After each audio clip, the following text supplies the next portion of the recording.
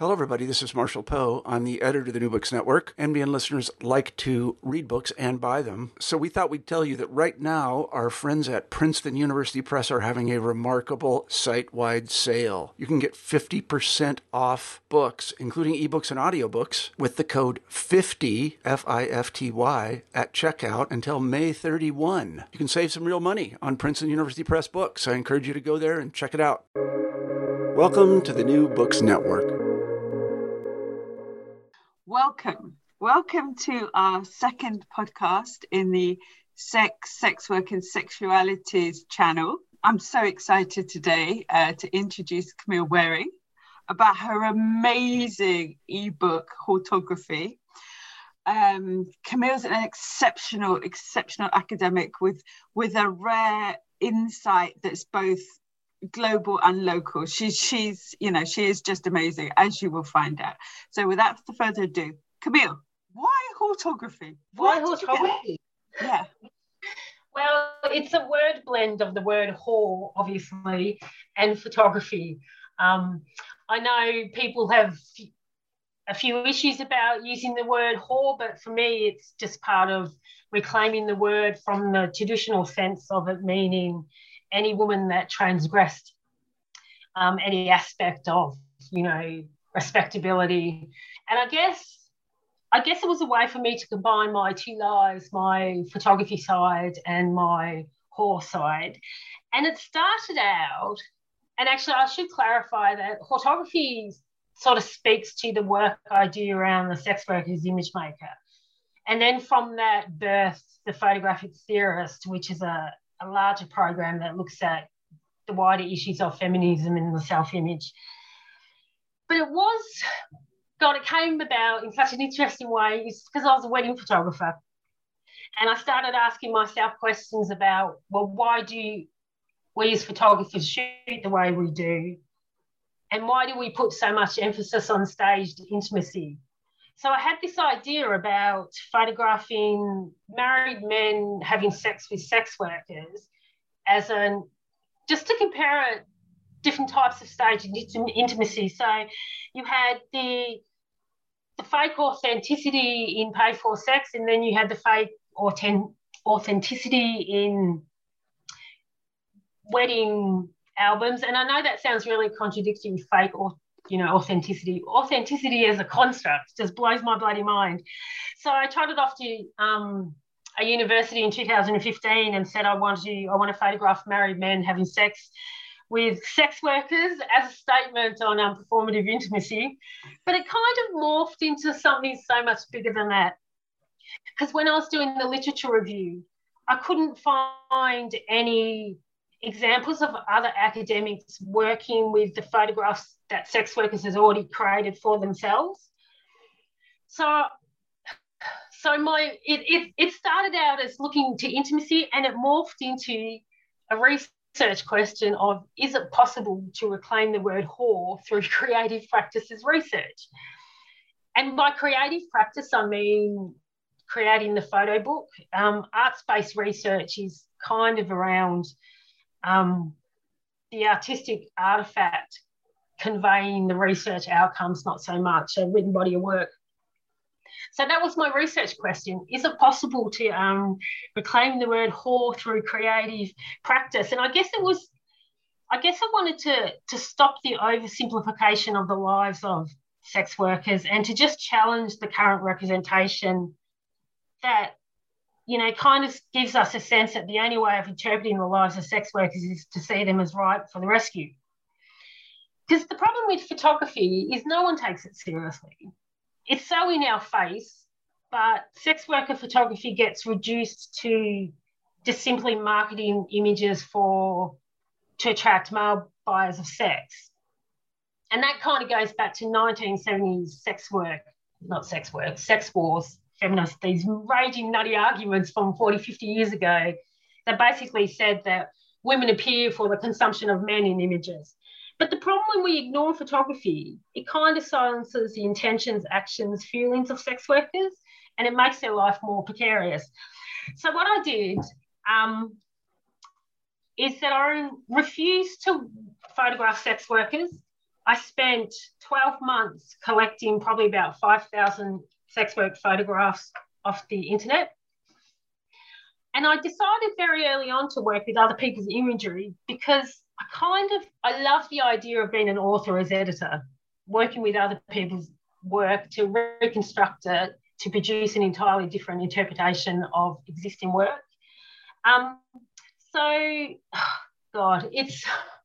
It wasn't about making a political statement. It was about trying to get people to see the sex worker as a human being other than just some vile, graphic, gross, repetition in images in media and art. Because the problem people have with my research is that no one considers the sex worker as image maker because we're so used to her being image sitter.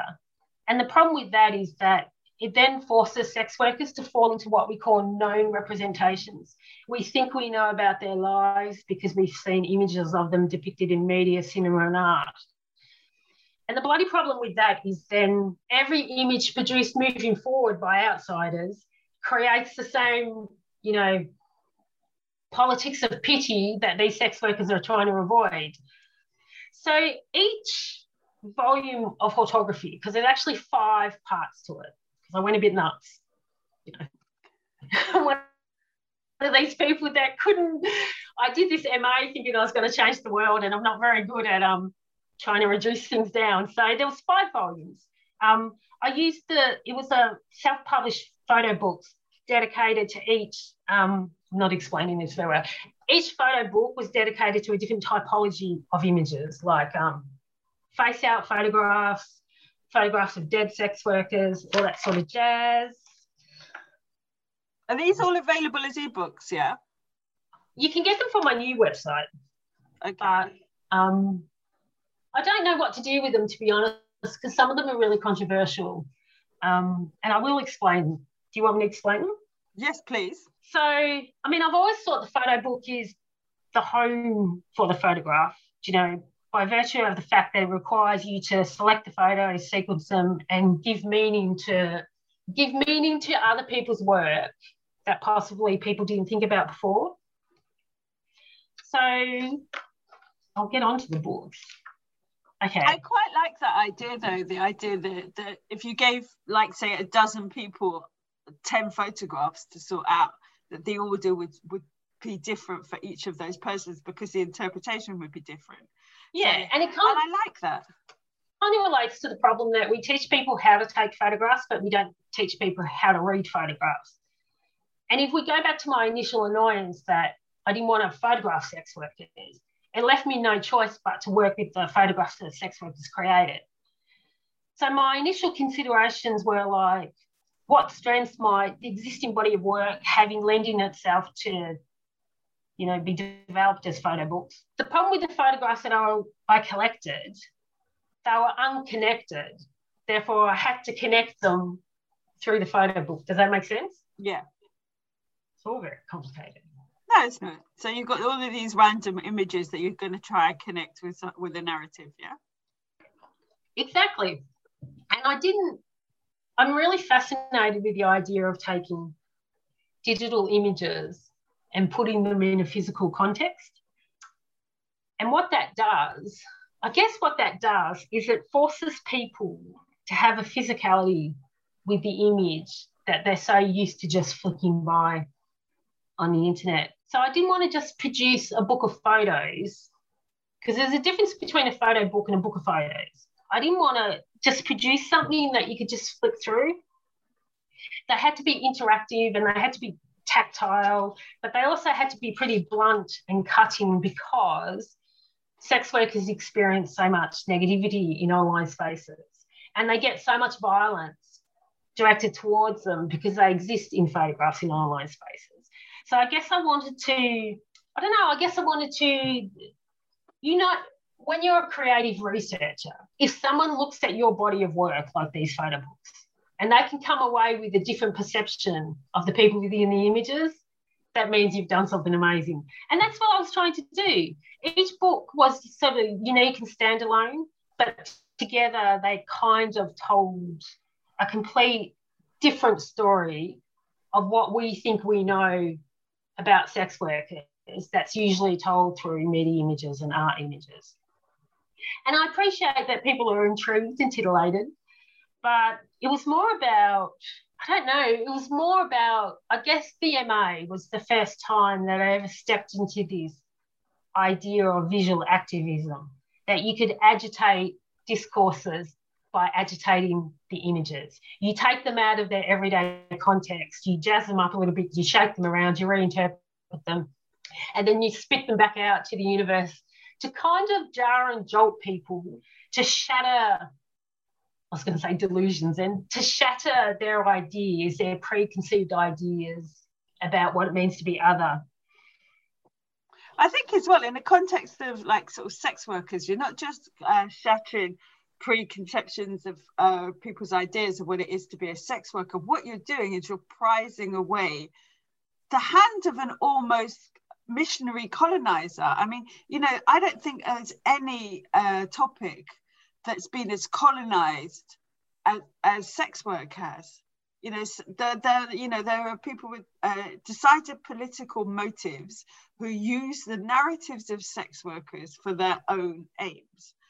And that's one of the reasons why I really like your work, because you're actually giving back the narrative of the person involved to that person.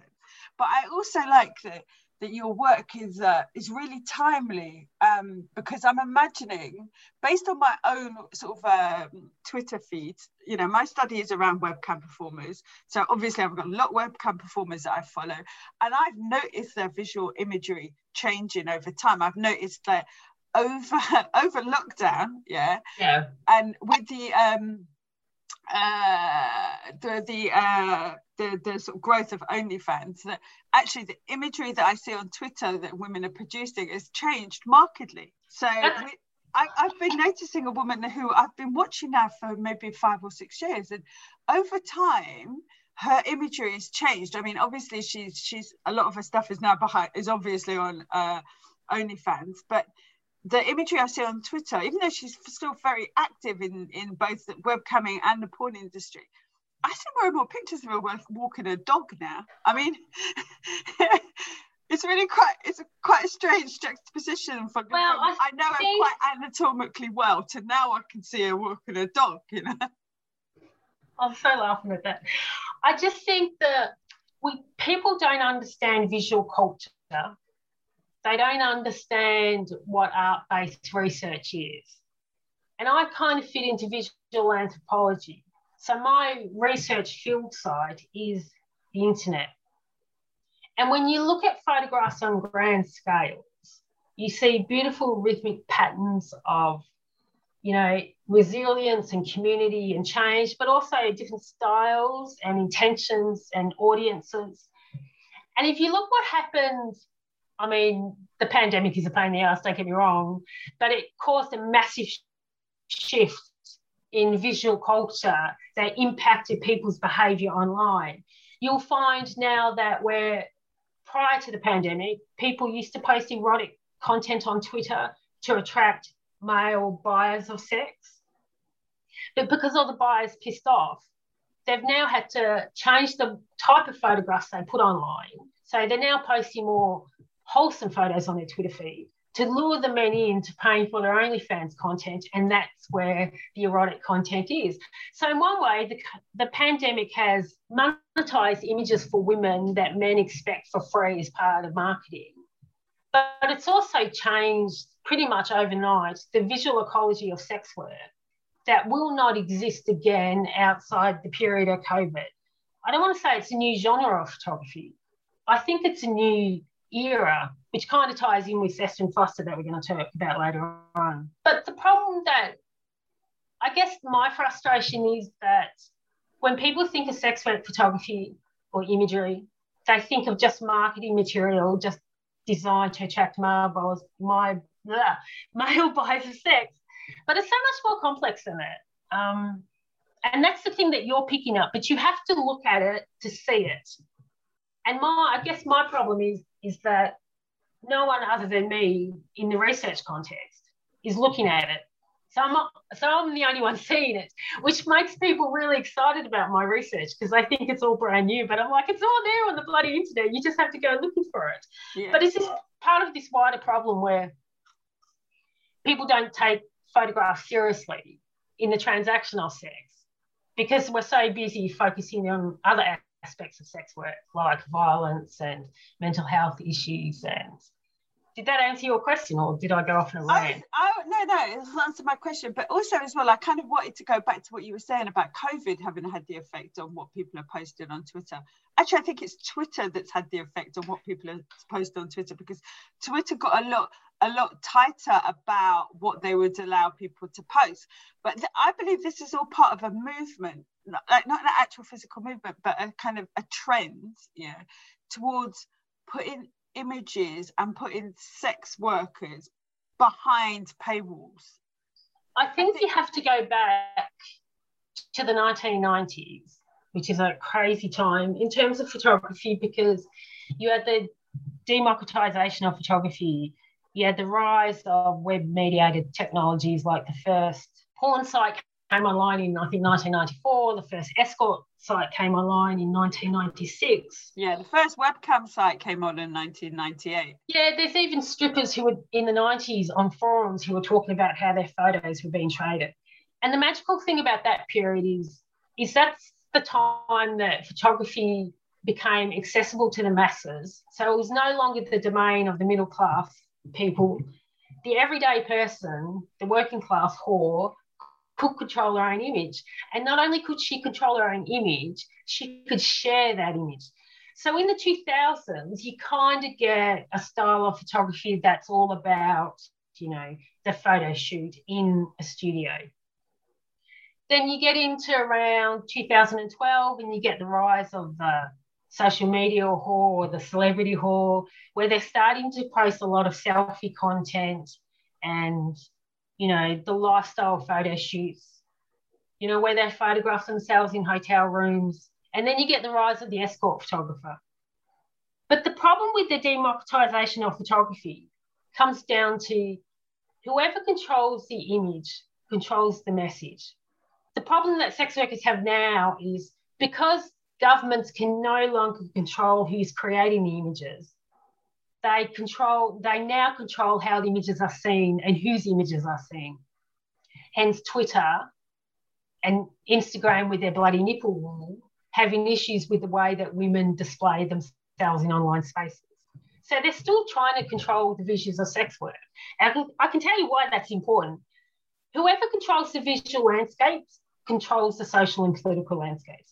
If you deconstruct the visual landscape and you put it in the hands of the people who are oppressed, by default, political landscapes just change, and people don't want change. They don't want sex workers to occupy space in online spaces, which is why I liked the idea of taking, the online digital presence of their photographs and putting it into a physical book form and tying it up in elements of traditional wedding photography, like using ribbon and, pretty textures as a kind of a fuck you to the way we think we know sex workers, right? To give people a different physicality to sex work.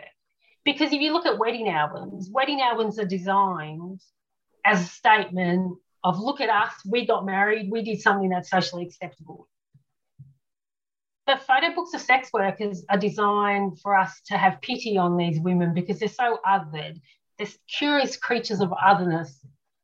But when you deconstruct sex worker imagery and put it into the context that people are not familiar with, it shocks them. And that's the shock that then changes the landscape. Does that make sense? That makes sense.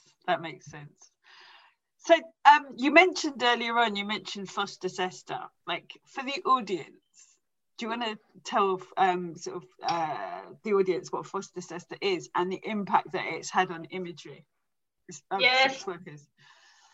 Sester and Foster is a bit of American legislation that came out in 2018, and it basically says it doesn't distinguish between consensual sex workers and trafficked women. It repealed section of the Safe Harbor Act. I think it's Section 230 of the Safe Harbor Act in America. And it basically says that if your website posts like Twitter, Instagram, and if you post a photograph or post an ad that we think is trafficking or is encouraging the trafficking of women, we will then charge you with trafficking. So what that did to the visual landscape of sex work is all these websites panicked and decided that any nudity was equated with sexuality. Any nude woman, I think the Act kind of says that if you're posting nude photos online, you must be a whore. And if you're a whore, you might be trafficked. And if you might be trafficked, we're going to get prosecuted for trafficking. So we're just going to eliminate women's nudity. And the problem with that is that it equates nudity to sex, which is bollocks.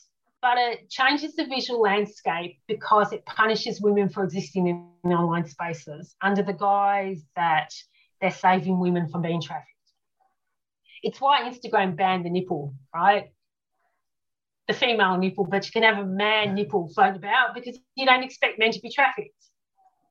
My problem with these tech bros are that they lack the balls to stand up for censorship, because this is about censoring sex workers and no one cares about the sex worker until it impacts civilian women. Like you had Larry Flynt in the 1970s getting shot because he stood up for free speech, visual expression. You might not like the bloke, but he was out there demanding his rights to visually depict whatever he wanted in his magazine.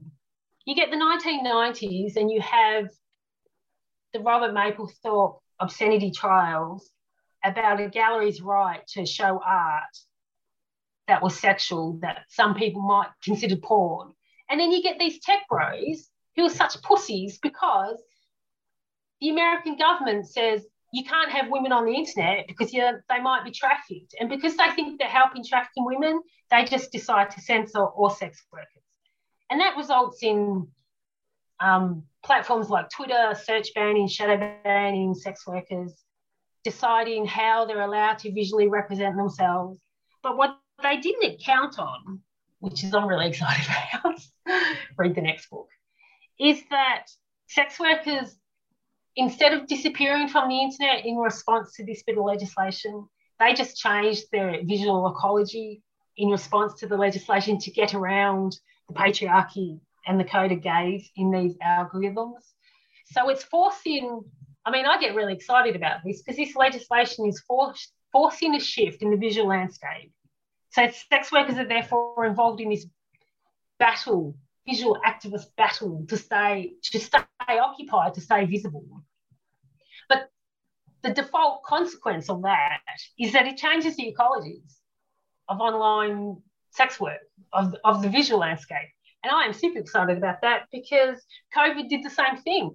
So when you look at populations of sex workers in online spaces now, and if you can compare it to this body of photography work that I did between 2015 and 2017, it's completely different because the bloody internet is American, and I'm sure someone's going to fact check me on that, American in the sense that it's censored by their moral attitude towards sex. That alone forced sex workers to change their visual behaviour, which therefore presents us the opportunity to study all new subgenres of photography. Like someone posting a porn shot now can be a political act. So that becomes a subgenre of porn, the political porn shot. There's this whole thing where they post face-in, face-out photographs.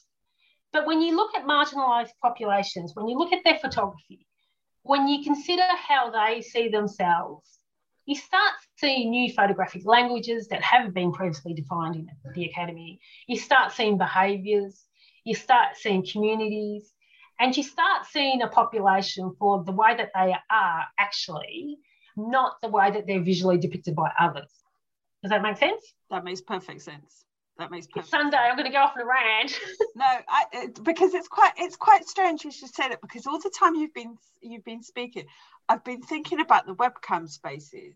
Now, this does not apply to webcamming. Webcamming is not being impacted by foster sister, which makes me think there's an element of an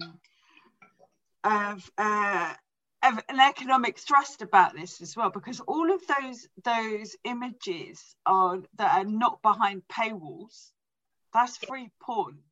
Yeah, but I think it's also about visibility. And when you think of camming, I don't see camming because I don't go looking for it, and I have to pay to access someone's camming site. But sex work. Yeah, but the thing with webcamming, and this is why it's so interesting. If you go and sort of like, if you go on anywhere like say Pornhub, if you press on any sort of like video, what you get is a pop-up of the hosting sites. So they're much more visible than people actually realise. Yeah. So if you go onto onto any of the sort of like major sort of porn sites like Pornhub or Xhamster or any of those, and press, you'll see images of like webcam performers. But what I really enjoy is the images that they sort of like the thumb clips that they put up of themselves, because they're that day and they're that instant. Yeah, so you have people kind of holding up like the sex toy that they've built most recently, that's their most recent advertising. I saw a beautiful image the other day of a woman holding some sort of like cock restraint thing, like this with her hands, like, I'm just holding up my hands here for the viewers. And I really like those spontaneous off-the-minute images, because if you watch those over a period of time, you get to see how they influence each other's imagery. But also you get to see interesting trends in sex toys and all sorts of things. Exactly. But the problem that they have is we have to define what an image is, and that could be a photograph, a GIF, a video. But I think my perception of it is the visibility thing is that a lot of arguments centre on porn and sex work should be a destination on the internet, not part of the general weave. So I think posting little photographic sexualised GIFs on a site like Pornhub is expected because it's Pornhub, but it's frowned upon because it's Instagram. But my problem with that then becomes, well, what do they mean by the social in social media? Because it's not a community, it then becomes a gated community that's been cleansed, that's been gentrified, that the internet has been, morally, socially cleansed of transgressive women. But what you just said about when you look at it, you actually see it. You see patterns of behaviour worthy of analysis and worthy of discussion. And when you discuss them, you then find out more about the lived experience of these women or men. But people don't look because they can't get past the idea that porn or sex worker imagery is just for the consumption of men. Men demand, women appear. And that's such an outdated 1970s sex wars way of thinking. But it's actually quite sad because we miss the power inherent in a photograph, that if we just, or a GIF or whatever, if we just analysed it and really saw what we were looking at, we could then shift people's understandings of the lives of others. But that's such a powerful political tool, because once you start deconstructing an image, that's how you start deconstructing societies and hierarchies. And people don't want that. No, it's much easier to ban porn on the internet. So in theory, these websites that ban female nudity under the guise that they're preventing trafficking, they might think that they're doing something good. But in the reality, all they're doing is punishing women banishing women from existing in online spaces. And in 100 years' time, when academics like me look at the visual landscape of Instagram, for instance, they're just going to see a visual landscape that's been approved by a set of algorithms that was determined by a bit of American legislation that says nudity equates to sex, and only a whore would be nude online, and we don't want whores online to save the safe women, to save the good women from trafficking. So then it becomes this vicious circle of trying to push women from invisible spaces back into invisible spaces. But what I find interesting about Pornhub is, you're right, there are fascinating genres on there. You can find vintage porn photos, vintage Polaroid porn photos on there. So I don't know, it's all very, as a visual activist, this is how I agitate change, but it's also incredibly frustrating because I'm not starting with our existing understanding of sex work theory or feminism to get a better understanding of the image.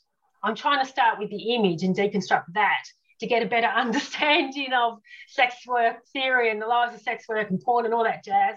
But the problem is, half the battle is trying to get people to take me seriously, because A, they don't take arts-based research seriously, and B, they don't take photography seriously, and they wouldn't know what philosophy or photography was if it slapped them across the face, right? And the fact that your research that you can go onto Pornhub and you can see undefined genres of imagery, but other people go into Pornhub and just say, oh, that's smut, that's degrading. That's the bloody problem. We have to shift people from looking at photographs and just dismissing them as smut to looking at photographs and reading the photographs and asking what they mean, which is why I did all those photo books. Yeah, it's funny because I've spent like the last couple of weeks investigating anime porn, yeah, and it's the perfect get around, isn't it? It's like we still want to project these images, and we can't do it with women, so let's just like draw them in such a lifelike way that when you look, you're almost convinced it's a human, and it's not. I find that quite interesting, the way that there's still this attempt to bypass. This is, yeah, and I think Sester and Foster was designed to get the sex trade offline. They didn't anticipate that people in the sex industry would become visual activists and change the aesthetic of their imagery. Like, it becomes a political aesthetic to circumvent the algorithms that are trying to push them off the internet. And the cartoonish, porn is an example of that. And it's also an example of, it's okay for women to appear in certain representations online, but it's not okay for others. Like, why is the sex trade banned online? Oh, because it's an institute of capitalism and patriarchy and it's terrible for women. But you know what? So is the bloody wedding industry. That's an institute of patriarchy and capitalism. You go onto Instagram and you're bombarded with images of women buying into the bloody patriarchy. I think that's quite interesting though, because like obviously my perspective is slightly different in as much as I'm a cultural criminologist, yeah. So yeah.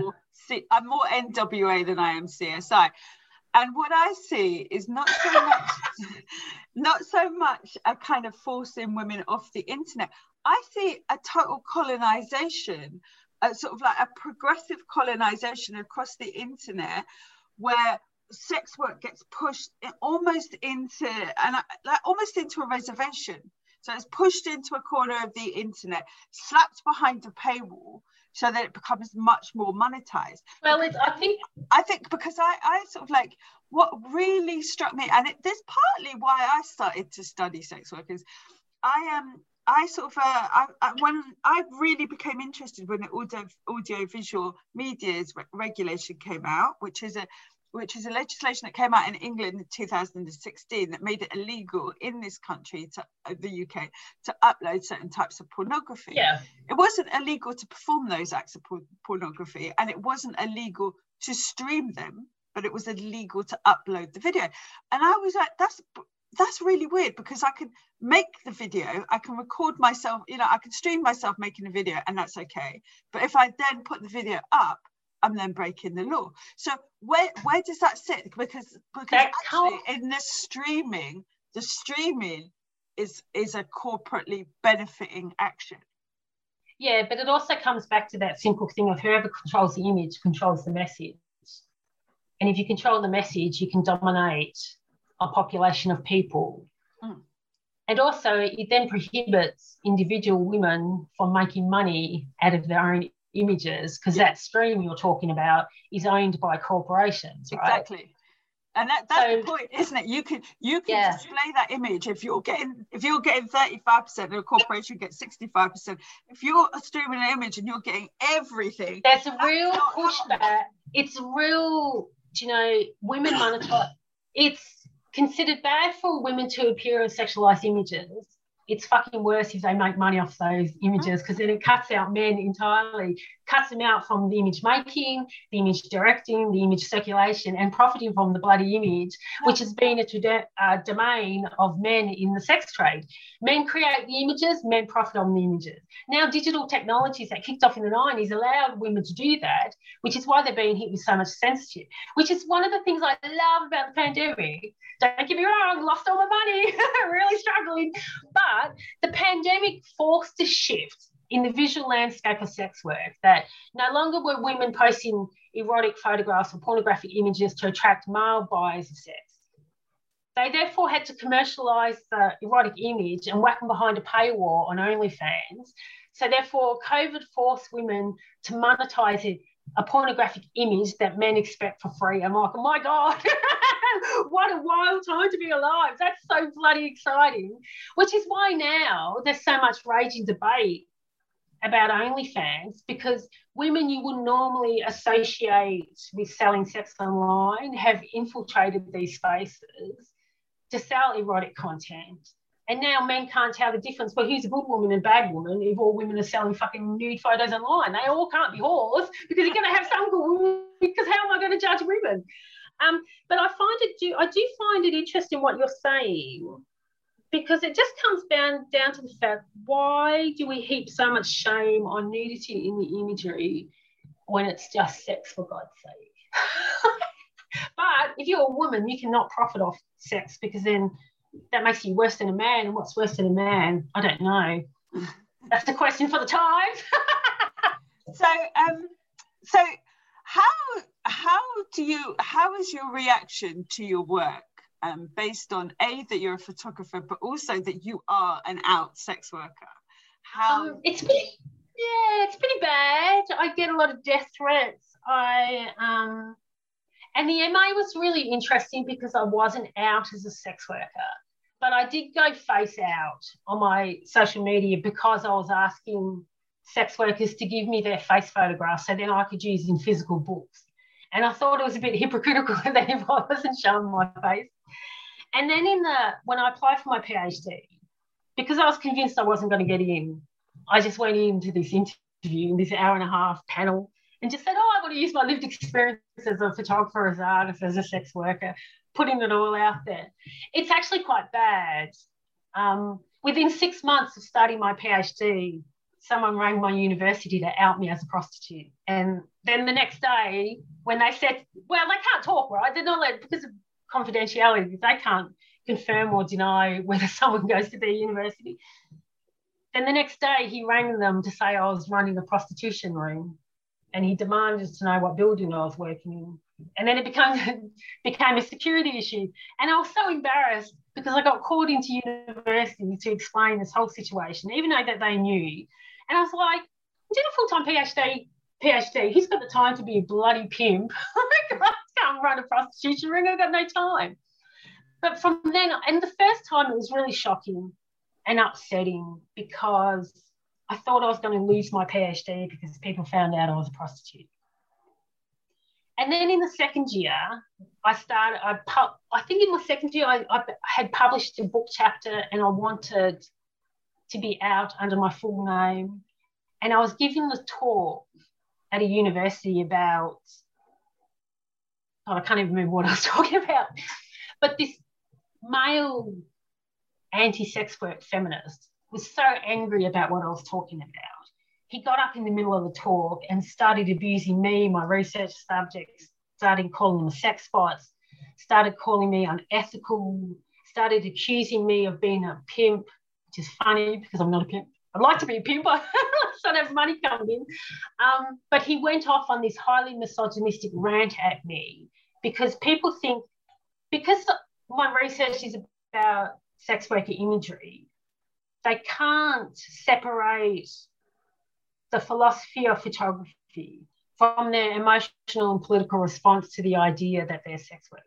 So this guy felt beholden in an academic space to get up and lambast me and call me unethical and marginalise women's sex bots. And it kicked off into this huge debate. I mean, he got hauled up to the university ethics department, and he had to write this bullshit apology letter. And then the next year, someone, emailed them again to say that I'd broken up someone's relationship, for fuck's sake. And it's relentless. I did a podcast last July, I think it was, where I talked about being an out prostitute. So people were still calling my university to say, do you know she's a prostitute? So, well, yes. But the problem for my research is, and even within the context of sex work in academics as well, is that they just don't value photography. And also because I'm using online sex workers, they think they're privileged. And the problem with that privileged argument is it ignores the digital revolution of the 1990s that put mass communication and photography in the hands of the peasant masses so they can control their own image, not have middle-class people control the images for them. And it's actually quite sad because, I could give you an example. I was on a panel talking, and the woman chairing the panel took offence to the fact that I was using the word whore. And I'm like, for God's sake, if you find the word whore offensive, you must find the word wife offensive, because it's rooted in the same notions of patriarchal ownership. So people have a complete inability to separate their personal and political responses to sex work from my work, which is really about theories of the image. Yeah, it's very, very wild. But it kind of goes back to that whole thing, doesn't it? It's there's a constant kind of almost trying to repossess the narrative, because the narrative around sex workers came in for a serious attack around the 1860s, and the middle classes are trying to use sort of prostitution as a way to make themselves politically active. So, you can't have a conversation about feminism without having a conversation about how it owes its existence to prostitution, because it basically cut its teeth on that. Yeah. But it's that kind of that constant trying to pull back that narrative away from the people that have hijacked it. And I always think about Spivak when we have this type of conversation, that repossession of the narrative. Yeah. And what I think happened is, for a brief second, the internet becomes almost like the medieval bank side of London, where it's all, everything goes. Yeah. And gradually what happens is the kind of the economical elites, the corporations pull that time back.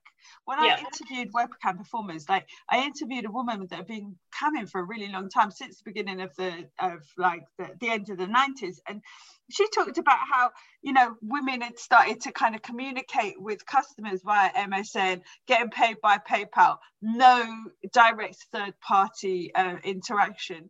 The webcam hosting sites step in, and they end up with 65% of the income. Yeah.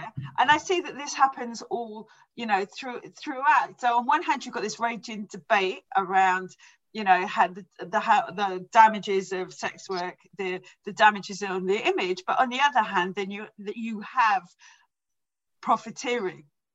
Yeah. And quite often, the profiteering is quietly supported by the lack of narrative, by the people who rant against the image. So, for example, sort of Julie Bindell's latest rant against sort of OnlyFans, yeah. She'll rant against women uploading their own image, but it's totally silent when it comes to corporate entities that run camming sites. I mean, there's a kind of that sort of that collusion. There's a collusion of these people protesting about women uploading their own images, and what that does when you disable people from representing their own narrative, you then get to use that narrative.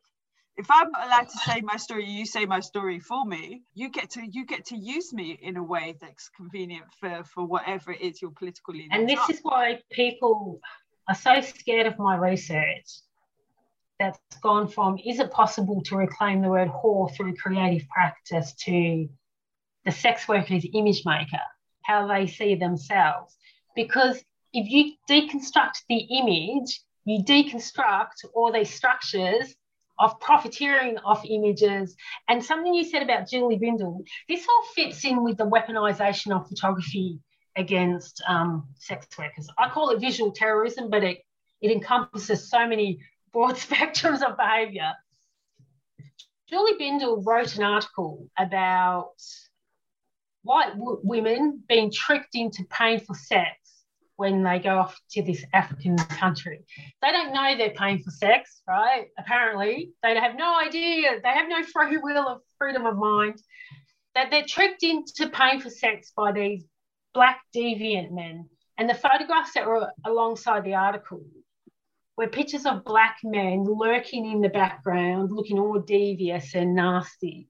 So you have a visual representation. It's good. It's a good political move for Julie Bindel to have images of sex work that depict them as, you know, diseased, deviant, hostile, you know, nasty characters, because then that sets up her narrative of that there's good women. Does that make sense? Yeah. But I was quite interested as well, like, so because to me there's another sort of genre of that kind of the image being used, because the image like we're told is used to attract men, but also there's that whole subgenre of the image used to attract viewers and audiences. But I think we all know the image that we're talking about of the legs, you know, like, yeah, it's too reductive to say that there's one type of image. People only think there's one type of image because they're fed the visual rhetoric that plays out in media, cinema and art, because these are images made by outsiders who bloody think sex workers are either hapless hookers or fucking happy hookers, right? Sex workers are trapped in this fucking visual set of concrete that they can't shift from. And because they can't shift from it, and because everyone else is controlling the visual narrative, they're never, ever going to change how other people see them, because they can't shift that visual narrative, hence why Sasha and Foster exist, because we're going to make it so difficult for you to visually depict yourself. It's why you get, you know, radical feminists. You know, if you go, I can't remember the name of the website, Feminist Current, they have depictions of women in jars as an example of visual rhetoric to prove that women, to show through imagery that women are just nothing, they're worthless pieces of meat made for the consumption of men. So the reason why I say it's reductive to say there's one type of image is because people don't look at the images. And I'm astounded that the 40-year history we have of sex work theory, the 200-year history of photography, except maybe with a few caveats of Annie Sprinkle in the 1970s, that I'm the bloody first academic to come along and go, you know what? How do sex workers see themselves? Because we're so used to the sex worker being depicted by others. And if others would just sod off, then they could control their own landscape. But the problem with controlling your own landscape comes down to the money, right? And if women are making money out of their own images, why do they need big tech? Do you know what I mean? Yeah. I do think it's also, though, it's quite interesting that, and it's an area of study that really should be explored. I've seen the most horrific images of women being used in order to forward this debate around trafficking. Yeah. I've seen an image of women sort of wrapped up to look like pieces of chicken, to look like pieces of meat. Now, that kind of imagery, the fact that that imagery can be allowed, but an image of a woman presenting herself, cannot be, is shocking. Exactly. And that's all about the weaponization of photography and the fight that outsiders have to control the way sex workers are represented, right? And it's, I've seen those images, and it's all the visual rhetoric and the politics of the image that depict sex workers as hapless who need to be rescued from someone else. But the interesting thing is the way they're depicted in media is reflective of the politics at the time. Like if you look in 1990s Canada, the images were about cleaning up the streets, so prostitutes were depicted as being, dirty. And now all the images are about trafficking because the politics around sex work is all about trafficking. And it's ridiculous. And it's very frustrating. And I'm also very frustrated at the Academy of Sex Work, the study of sex work itself, because they don't take arts research seriously. They don't look at the images of sex work. Like you look at the 3 Year Beyond the Gays project, the biggest study of online sex work, called Beyond the Bloody Gates, for God's sake, and they didn't have a visual aspect to their study of online sex work. Yeah. I also as well, like, you know, the idea that historic viewpoint of the sex worker, because for some reason, since the minute we've been talking, I keep thinking about Toulouse-Lautrec, yeah, the guy that was painting in brothels and obviously was paying to be there. Let's be honest, yeah. Okay. And I like the idea, like the idea that the male customers have been, you know, it's been okay for them to project an image historically of sex workers. But yeah. There's no sort of like, there's no reverse, is there? Well, that's because the only time I'm aware of the image of sex workers projecting the image of their customers is the odd times that I see imagery where sort of like sex workers who maybe specialize in domination will have the image of their one of their customers on their sort of promotional stuff, and that's the only time I see you taking notes. My God, there's so much to unpick. My head is exploding. There's that image that we don't. It's not the other way around, is it? And this is again to come back to webcamming. This is what I absolutely adore about webcamming, because the gaze gets monetized in a different way. So when webcammers perform, they perform to their own image. Yeah. If you want a webcammer to see you, you know, she'll generally take you to an area of the site where you have to pay more for the privilege. So her viewing of you becomes monetized. You know? Yeah, there's just so much to unpick in what you've just said, but I'll focus on two things. The history of photography, prostitution, pornography, and photography sort of boomed at the same time, but also at the same time, and you're talking about like the 1860s, the 1850s, you know, sex workers actually were using photographs to sell sex, like way back in the 1880s as well. But photography, very early on, became a way to classify, criminalise, categorise sex workers, right? Which is why now, so they were, from the inception of photography was used as a tool to label sex workers as deviant, criminalised other. So far removed from the average woman that, you know, they become like a fetish. They're what's the word I'm looking, like a romanticised cult icon in imagery through the criminalisation of photography, criminalising outlook. But the thing about the men's thing I find really interesting is that we don't pay attention to the buyer of sex, because in the almost 30-year history of sex being sold online, men have been allowed to remain anonymous in online spaces. So they get to remain invisible because sex workers are considered public women up for public consumption, and therefore we have a right to them. We're not interested in the man because they're considered not doing anything wrong. It sees that, you know, been documented for the last bloody 200 years in cinema, media and art. But the difference between, it's really interesting, the difference between how the image of cammers is perceived to how the image of prostitutes are perceived. And it's down to that, I think, the hierarchy, the class strata of sex work. But also because the visibility, because I think camming has been around for so long, it's so ingrained into the network fabric of the internet that I think people just forget that it's there. Does that make sense?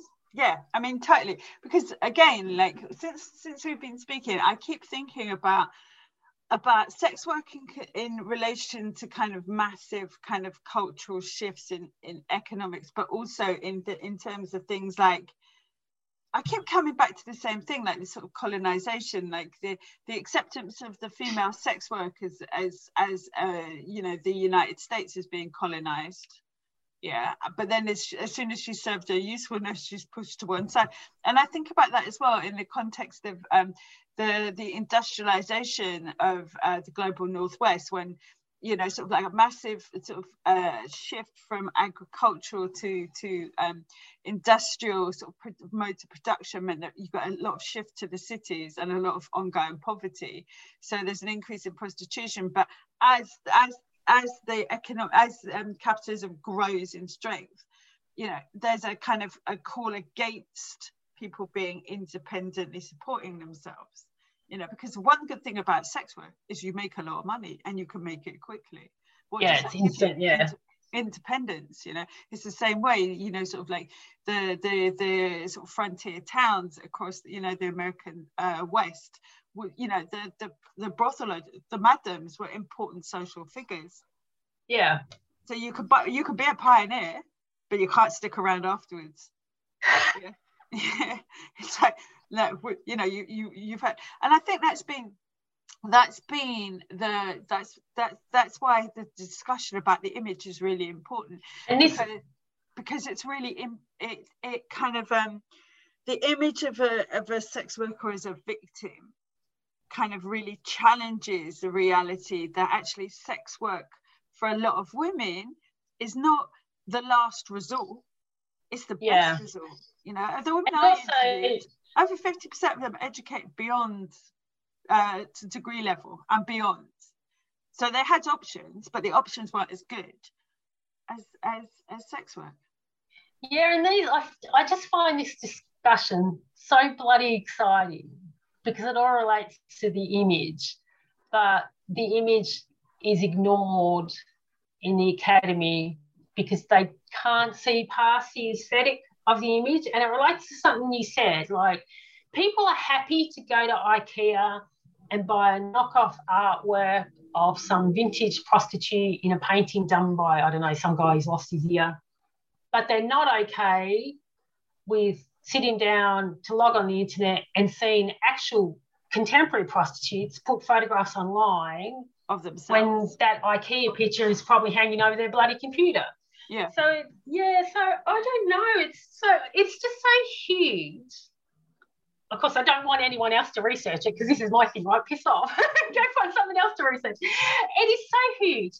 And there's more questions than answers. But the fact that we're asking the question, I mean, this is how discourses get made. This is how we change, our understanding of visual language. We create new discourses. And when we create new discourses, we create new subgenres.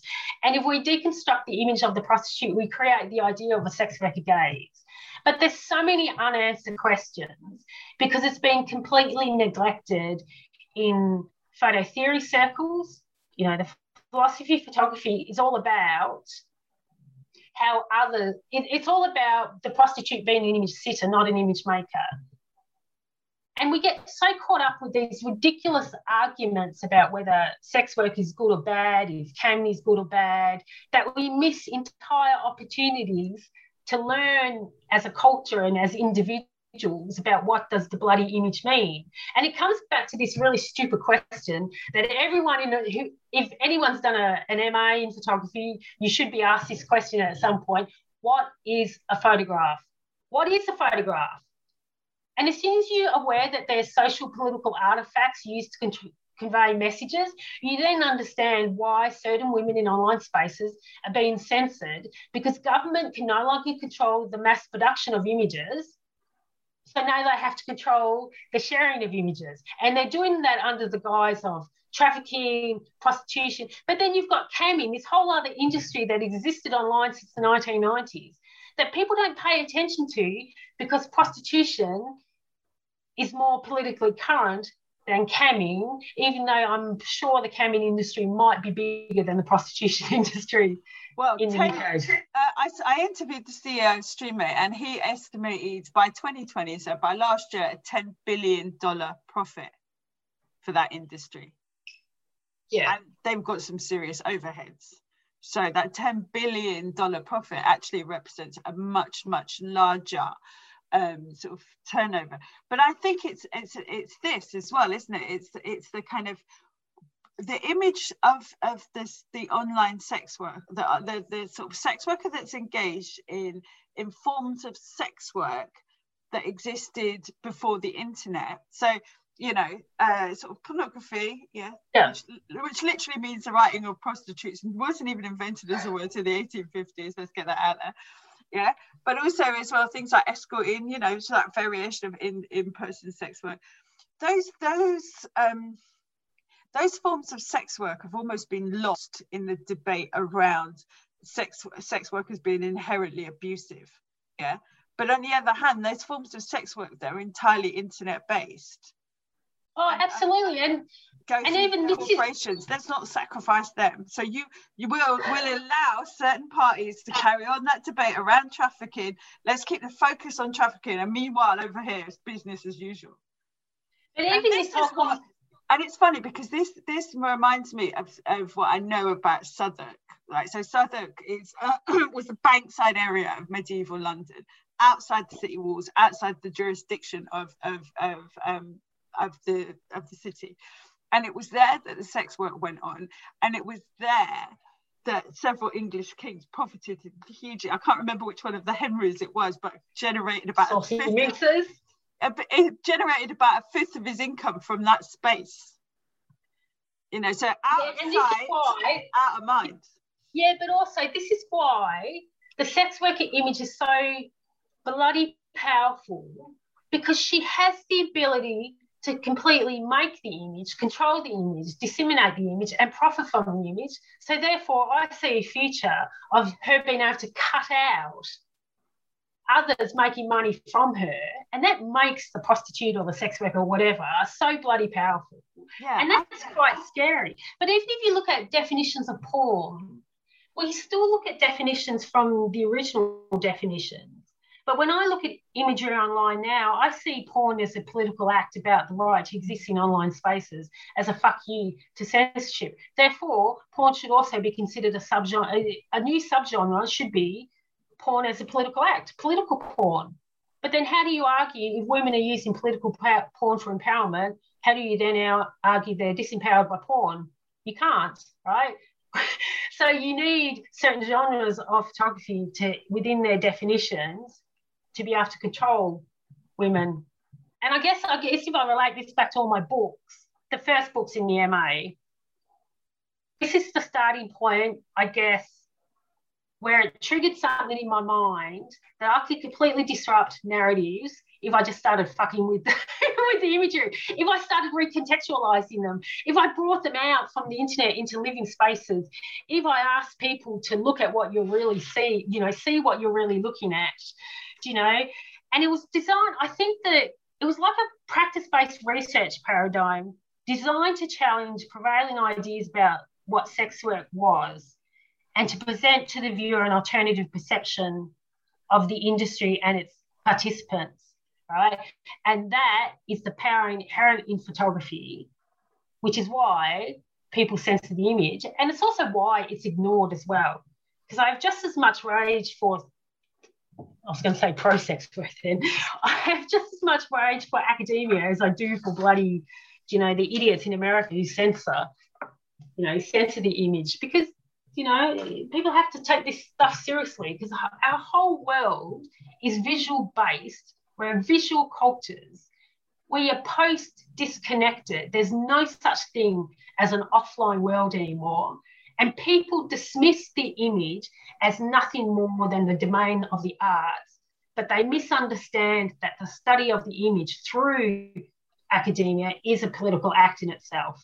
That's my rant. Coming to academia. Perfectly timed. So we're going to draw this to a conclusion. Thank you so much. Can you, for the people listening, can you tell them the names of your ebooks so that they can go and find them? Yeah, there's 5.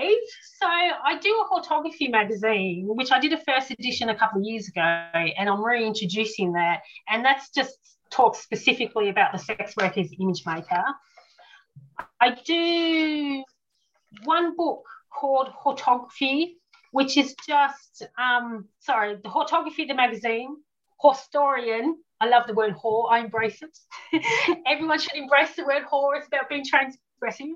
Horstorian is a photo book of the historical images of sex workers. I mainly found stripper Polaroids from the 1960s and the 1970s, and that's like hand bound with Japanese binding. The idea of some of these books is that they're very feminine, but their content is kick you straight in the face, hardcore reality, if that makes sense. I like fucking with people, you know. I like photo books to challenge people. I did one called Ordinary People, which is just about their selfies, really, just through the hashtag The Faces of Prostitution. My favourite one is called Autopsy because it's so tactile and brutal. It plays on the idea that sex workers are considered pieces of meat. And when they die, they're just discarded. And you often see, you know, violent images of their death in online spaces. So this book is wrapped up in like the equivalent of butcher's paper to relate to the meat. And it's bound with metal clips to just indicate the harshness of it. So you have to unwrap it like you're unwrapping the way butchers untie a packet of meat. But when you get into the book, you're presented with images of sex workers who've been murdered, who've just ended up as a collection of photographs, but they're images of them in happier times, not images we expect when we see murdered sex workers. And gee, I wonder why people hate my work.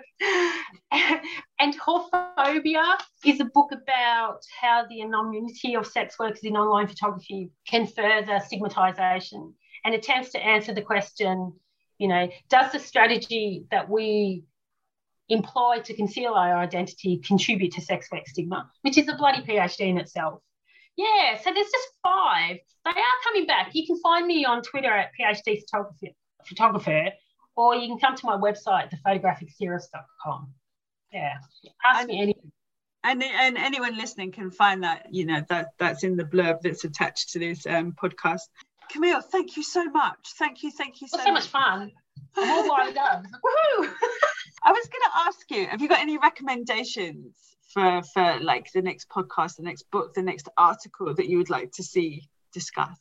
I actually would like to see something that's art-based, simply because I think we have to move. I mean, I'm not saying that sex work isn't about violence and gender and all that sort of jazz, but I think in order for arts-based research to become part of the sex work research establishment, we have to start paying attention to what creative arts are doing in order to change political landscape. So it has to be something arts-based. Okay, cool. Has to be. I'll be very disappointed if it's not. Don't suppose you've got any names, any suggestions? Bloody hell, no, not on the spot, no. I can't think of one. I'll have to think of one for you. Okay, that's awesome. Too early on a Sunday. Thank you so much.